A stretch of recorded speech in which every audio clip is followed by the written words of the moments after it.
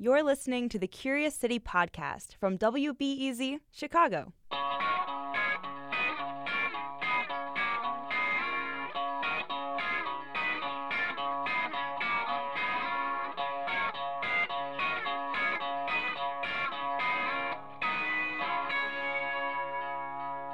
Howdy, it's Jen here with the latest Curious City podcast.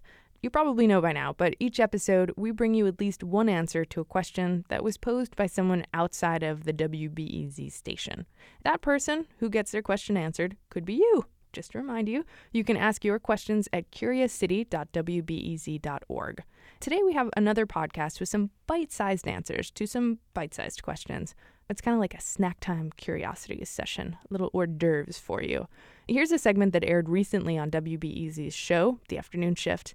And you might know we're on that show every Wednesday afternoon between 3 and 4 p.m. with the host Rick Kogan, which if you haven't heard his voice, you should tune in just to hear his voice, which is the lowest voice of any man ever to have walked the earth. That's as low as I can go. Anyway, take it away, Rick. I like that kind of mellow music. It seems perfect for our weekly check-in with Curious City. This is where you collaborate intimately with us, most intimately with Jennifer Brandel, the project's producer. And we are joined by Katie Clarkson. This is your first time on live radio. Thanks for having me. Good afternoon. You're a genius already. We can tell. You're going to have an incredible career in this. Jen, what's up this week? It's kind of like last week, isn't it? Yeah, exactly. We did this pub trivia a couple weeks ago, and we basically reported the answers to 10 small questions. So we thought, let's give you 3 more this week. I thought it was fun last week. Oh, good. What are they? You want to get cracking? Let's get cracking. So our first question comes from this guy, James Kowalski, and he's from Beverly. What a great Chicago name. James Kowalski, and here's his clip. My Curious City question was, how many objects do the Field Museum and Art Institute have in their collections at any given time, and what percentage of that is on display? And so that gem of a question we assigned to Katie here. That's an intriguing question. You weren't just going to BS this guy and go, well, the Field Museum has 3,421. You had to go out and get the real information. Was it fun for you? Right, it was really fun. So we found out the Art Institute has 270,000 works in their permanent collection. That's a stun. Did that number stun you, Katie? Yeah. It does me. Yeah. And they have about 3 to 5% on display at any given time. And where's the rest of it? In storage. One of their main concerns is keeping the art safe from wear and damage. So they actually have a mathematical equation for each work that's susceptible to light damage, how much light it can stand, and they don't press it beyond that. Wow. Who did you talk to over at the Art Institute? I talked with Erin Hogan. The great Erin Hogan, novelist too, yeah. Novelist. And she talked about how they protect their photography. We have a clip for you. It's really important that the works be cold. So our photography storage, for color photography especially, it's almost like a meat locker to go in there. It's very, very cold. You have to wear jackets to be in there. But that's the proper way to preserve color photography. Good old Erin. She's always got the information. Was it fun? You went down. Did you go down and look at all of this stuff, too? Yeah, at the Field Museum, we have some clips of that also. Do you want the stats on the Field Museum? Yeah. So they have 25 million artifacts in their collection. collection. You gotta be kidding. Yeah. These are like little dinosaur teeth or something, or a lot of them are animals. I think they have 500,000 birds in their collection. No. Tons, so much stuff. Drawers full of birds. They're in drawers? Mm-hmm. Like sleeping for eternity, little tiny birds. That must have been unbelievable to see for you, Katie, wasn't it? Yeah, we went on a tour of where they keep the large anthropological artifacts. Oh, yeah. And about, what did he say before? About 1% of them are on display, or less than 1%? Yeah, less than 1%. Sorry. Less than 1% of their whole collection is on display at any given time. That's astonishing to me. And I know the Field Museum well. I've been going there since I was a kid. Yeah. There's a lot of turnover there. Are they keeping these, Katie, for research or... Oh, interesting. It is mostly for research. And do you want to hear my favorite research story that I heard? Absolutely. This is from John Bates. He's the associate curator of birds. So they collect all of these things, and they don't always know how they'll be useful. In 1899, they got 2 peregrine falcon eggs. And then decades later in the 60s, DDT was being used as a pesticide. Yeah. And it was very controversial. One of the things that people were worried about was that it was harming bird populations.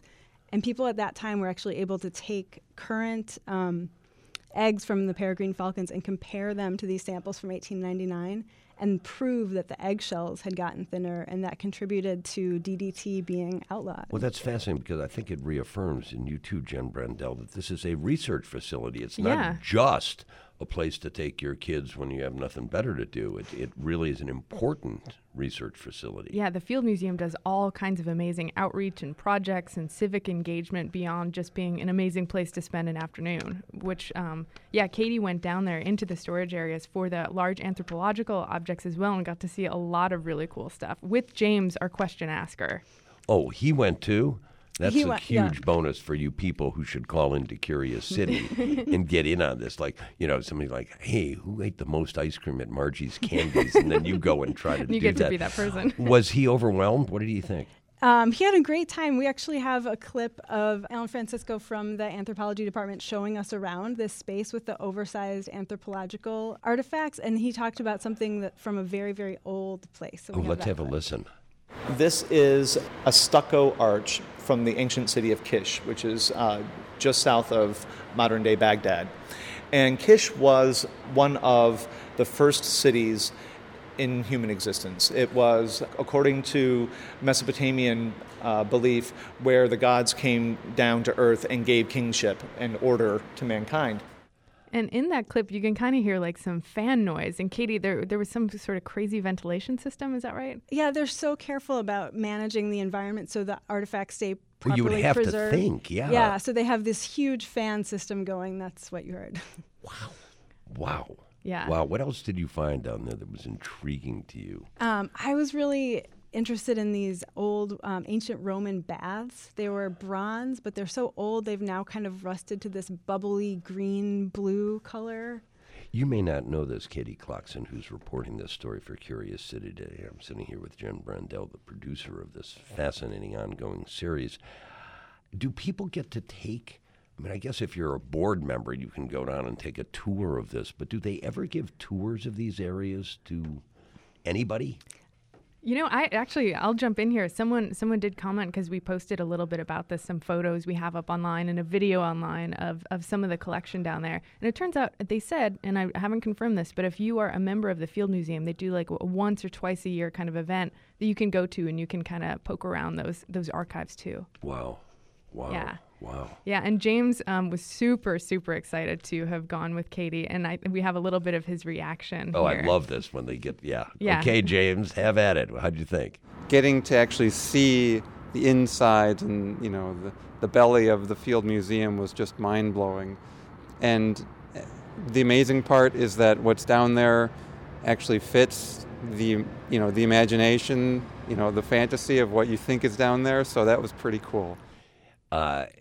Katie Clarkson, how freaked? He sounds very excited there, but was he like really freaked out? He had a great time. Yeah. It was a lot to take in. Sort of when we were in that space, everywhere you look, there's some amazing artifact. It was hard to take it all in. What a great treat for you too, and that's what Curious City does.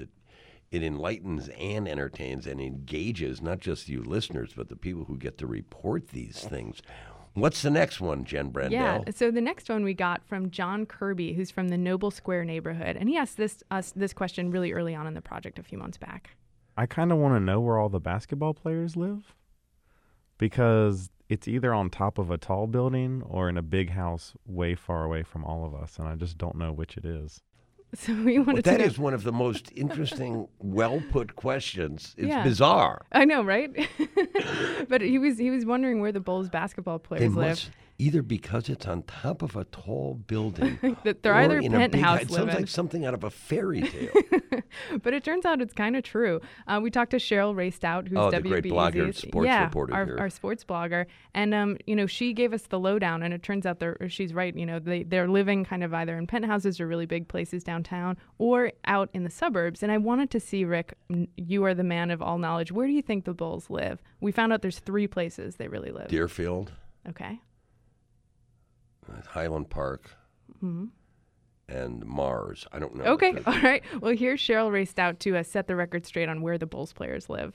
It'd be downtown Chicago in the Loop. Northbrook is where the ones that are permanent players that have houses. And a third one is in Deerfield, right by Berto Center. There's a hotel there. And the players that don't have, contracts yet, that's where they stay. So those are the three main areas. They don't live other places because they like to be concentrated, and that's where they get steered, is in those three directions.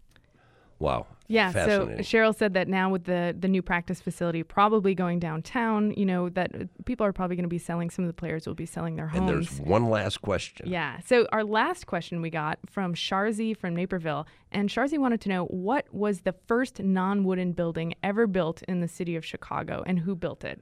I know because I'm looking at it. Okay, I know think the I answer knew to before, this one. But now I'm looking at the script. So we spoke with Tim Samuelson, who's the cultural historian of Chicago, who knows everything there is to know about Chicago. And he says it was a gunpowder magazine, another way of saying a magazine is a storage building, at Fort Dearborn from around the early 1800s, like between 1803 and 1808. And here's a little bit more about that. You had to have a masonry building to keep your gunpowder in because it has a tendency to go kaboom. So amidst this early fort in the middle of the swamps of Chicago, there was a powder magazine. This was done by the United States government and Captain Whistler, who actually came and supervised the construction of the fort, bringing in the men and the materials to create it. What would I and what would Curious City and what would the city of Chicago do without Tim Samuelson? I know, really. You were going to be back, Katie Clarkson, and you were very good on your first report with another story for Curious City pretty soon, aren't you? I'm working on a piece about this, the same topic, yep. So the Field Museum, we'll get a deeper look and some videos up at the end of the month. Fantastic. So you have that to look forward to. Go to WBEZ.org, Curious City. Jen, you know how much I enjoy this. And Katie Clarkson, you were magnificent on your radio debut.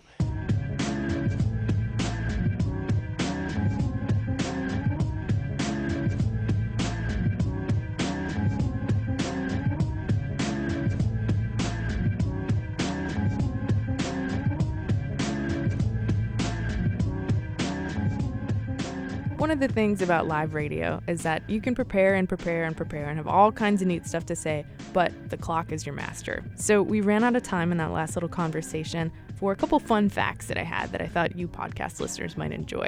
The Bulls, as you may have heard, are going to build a new practice facility in downtown Chicago, and they're going to have to move. If they're living out in the suburbs, it's not going to be that convenient to fight traffic in two directions to practice all the time.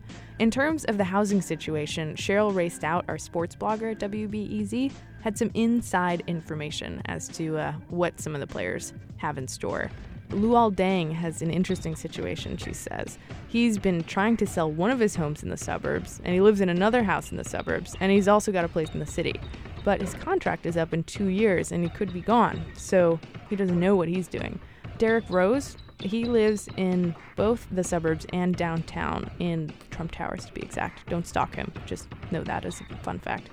Cheryl also said that first-round pick Marcus Teague is renting out in the suburbs now and is going to move to the city when the team moves. And Taj Gibson owns a house in the Northbrook area, and he's starting to look in the city for a new place soon, too.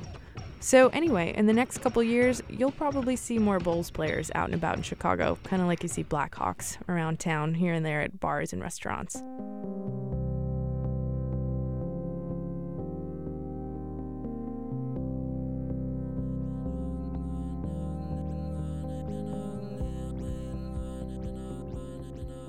Okay, well, that's it for this week's podcast. But, we'd love to hear from you. Thanks to analytics, we can tell about 300 of you are listening and subscribing. And we know you're smart. We know you have ideas, and we know you have opinions. So let us know what you like or what you don't like about the podcast, and we'll take your comments to heart, I promise. We're new at this, and we want to deliver the stuff you like best, and we're learning. So help us learn. You can email your comments to us at curiouscity@wbez.org.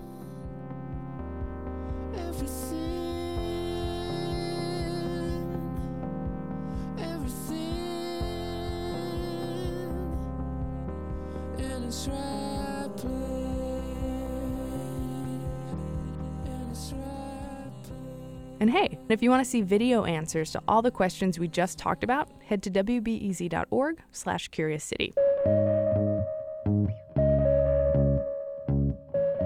Thanks to Adam Peindl for producing the podcast. Adios, amigos, and Happy New Year. Curious City is produced by Jennifer Brandel, WBEZ, Ziga, and AIR, the Association of Independents in Radio. Lead financial support comes from the Corporation for Public Broadcasting.